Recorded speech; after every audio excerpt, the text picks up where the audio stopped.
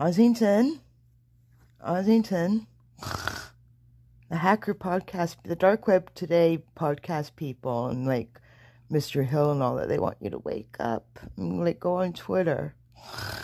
Come on. Oh.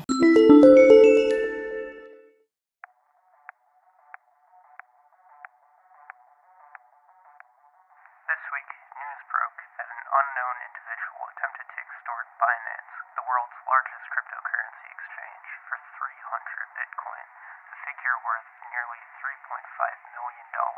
The deal was this: 300 Bitcoin in exchange for a trove of identifying customer data dating back to 2018. Pay the funds, and the hacker would agree to hand over not just the data, but information on the individual who hacked the exchange for $40 million in May using the data. The individual claimed to be a white hat hacker who had obtained identifying data hacking the still unknown Binance thief. The real story, however, was a lot more complex. Far from FUD, it's the closest look anyone has ever gotten at what a negotiation between a hacker and a crypto exchange looks like in practice. It also reveals new details that, while unconfirmed, suggest how Binance lost nearly $40 million in Bitcoin in May in a large-scale breach. CoinDesk not only spoke to the individual, but engaged with him in good faith to verify and hand over the information, which they said they were attempting to use to shine a light on the exchange's security issues. We published an in-depth story on our investigation and how the talks went down. Let's go inside the story.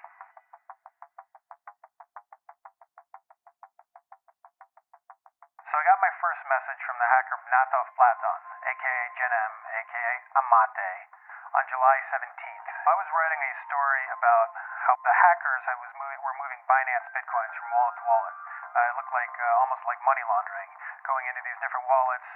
This other company called CoinFirm was telling me all about it. We did a bunch of reports, and this guy sends me an email and he says, "Hey, look, I know the inside story." And I figure, okay, that should be fun, so I get him on Telegram. I didn't act immediately at the time because I had heard about the leaks that Binance claimed were floating around that suggested either a phishing attack or a third-party hack. And Platon sent me a few more pieces of information that looked far more suspicious. Platon also sent me Java code that could have been used by the hackers to move cash out of client accounts using the right API keys.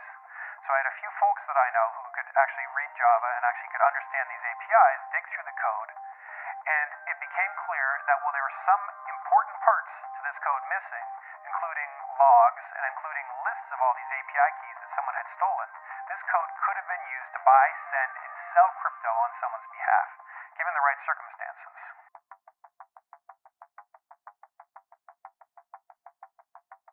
So the biggest question that people had was this old information, KYC information that was taken from a third party or through some phishing system, or was it brand new stuff? So what I have right now is I have 636 pieces of information. Most of it was actually shot on around February, March in 2018. I asked Platon recently, do you have anything from 2019? He kind of went silent. It's entirely feasible that this was from that leak. But what's interesting, and the reason why I got interested in it, is because the leak was associated with a bunch of metadata as well. So I was able to look at the photos, and there was actually text files that consisted of a reviewer, somebody's name, and dates, and actually an email address for this person who was in this photo. And all these photos were actually real people. We reached out to a bunch of them. We found a bunch online. We were able to find 3 people who logged into Binance on those days, had created those accounts, and were actually part of the Binance KYC process. So what Platon told me is that he was a white hat, and that he had been trying to tell Binance that he had all this information, and he wanted to help them catch the people who stole all the Bitcoin from Binance earlier in May. I really had no reason not to believe him. But I also knew to trust no one. It was in Platon's best interest to convince me that he was a good guy. It was in Binance's best interest to deflect my questions and make sure that nobody else could break in. So when I started talking to him, he called himself John Amate, or John Amate, or something like that. Then he called himself Gen M, Gen, Generation M or something. And then finally he was Natov Platon, which sounded like some kind of crazy Russian name. From what I could figure out, Platon was a younger person with a fairly solid grasp of written English. I had never spoken to him on the phone, and I never saw him on a Skype call. He also kept odd hours. I suspected he was living in Russia or the Ukraine, but he also could have been in China.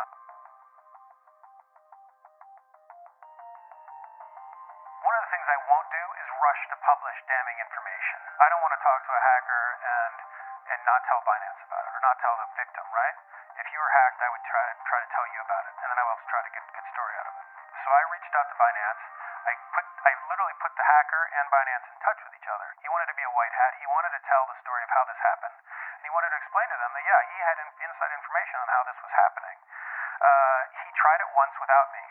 He was talking with Ted Lin, the CGO over there, and they blew him off. Because obviously Binance is dealing with this almost every day. They're dealing with hacks. They're dealing with people coming in saying, I have all your money. I won't give it back until you give me $1 million or whatever. And a lot of it's fake, so they had no idea how to handle this. And I started talking with them, and I put him in touch with Binance as well, and we actually were in a chat room together, and I'm like, look, this guy has some legitimate information. I think you guys should look into it. And they were going back and forth, and it was almost they were kind of dismissing him again. So I got to the point where it was very, very frustrating for me because I'm trying to do the right thing. And if the story blew up because of that, I'm just fine. I might as well, I can just stop writing it. I'd much rather do that than have anybody else get hurt.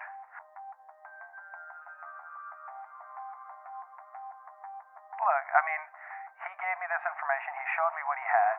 It was abundantly clear that he wasn't trying to hide anything, and he was actually willing to show it to anybody who would ask, which is what drove me crazy. Could he have been doing some kind of social engineering that I wasn't following? It's entirely feasible, but also Binance was doing some social engineering by telling me or not telling me what was going on. When I was talking to Binance, they would point back to the original phishing hack that they said, and it wasn't their KYC. And I'm like, look, guys, this is essentially your KYC.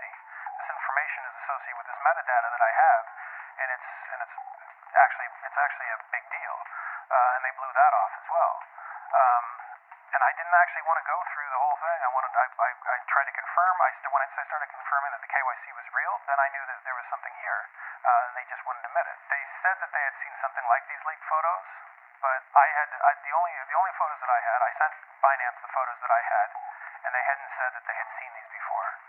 And further, Platon constantly said he has 60,000 of these. They claim they had 10,000 had leaked. So I'm not sure who to believe. The only response that they had when they talked about this was they sent me other stuff on other websites about news stories about a phishing attack. So their response was, yeah, this happened to us, maybe, we don't know, but don't worry about it so much, it's not a big deal. If a hacker comes to me and says, I know exactly where your 7,000 Bitcoin are, and I would like a bug bounty, or I would like to help you guys find it for a fee, and I'm a big company like Binance, I have no idea what I would do. Historically, what you do there is you kind of try to work with the hacker, and then also try to get him on a flight to some place where you have extradition rights, and put him in jail. This guy wasn't worried about that, interestingly enough. I kind of warned him about those kind of situations. That's exactly what could happen, and he wasn't worried about it, so he was very cavalier about the whole thing.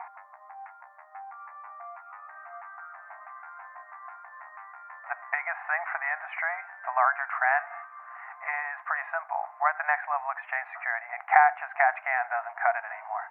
You can't use third parties. It all has to be internal. People were asking on Twitter, why didn't Binance use the blockchain? As we well know, adding blockchain to something doesn't make it more secure. I would like to see a far more rigorous system of security when it comes to these exchanges, because the only people who are going to be using exchanges are people who don't know how to use their own wallets, how to use hardware wallets, etc. And those are quote-unquote mom-and-pop investors. We have to give those people some sort of security and understanding that, yeah, if I don't keep it in a safe in my backyard buried underneath the old oak tree, then I want to at least know that Binance isn't going to leak all my information. I'm not going to be looking at somebody's passport that I know. So the implication for people using Binance is that we're in a situation where Binance is not to be trusted with your KYC information until they basically clear up the processes. What does make things more secure is what banks have already figured out, that spending money on security and security protocols can really lock down a system. But that process, all that lockdown, also adds layers of messy control over a system that's supposed to be streamlined and simple. Crypto was supposed to replace banks. Now crypto exchanges are becoming banks. I heard CZ didn't like my story, and I'm sorry. I'm a journalist. I'm not a PR guy for CZ.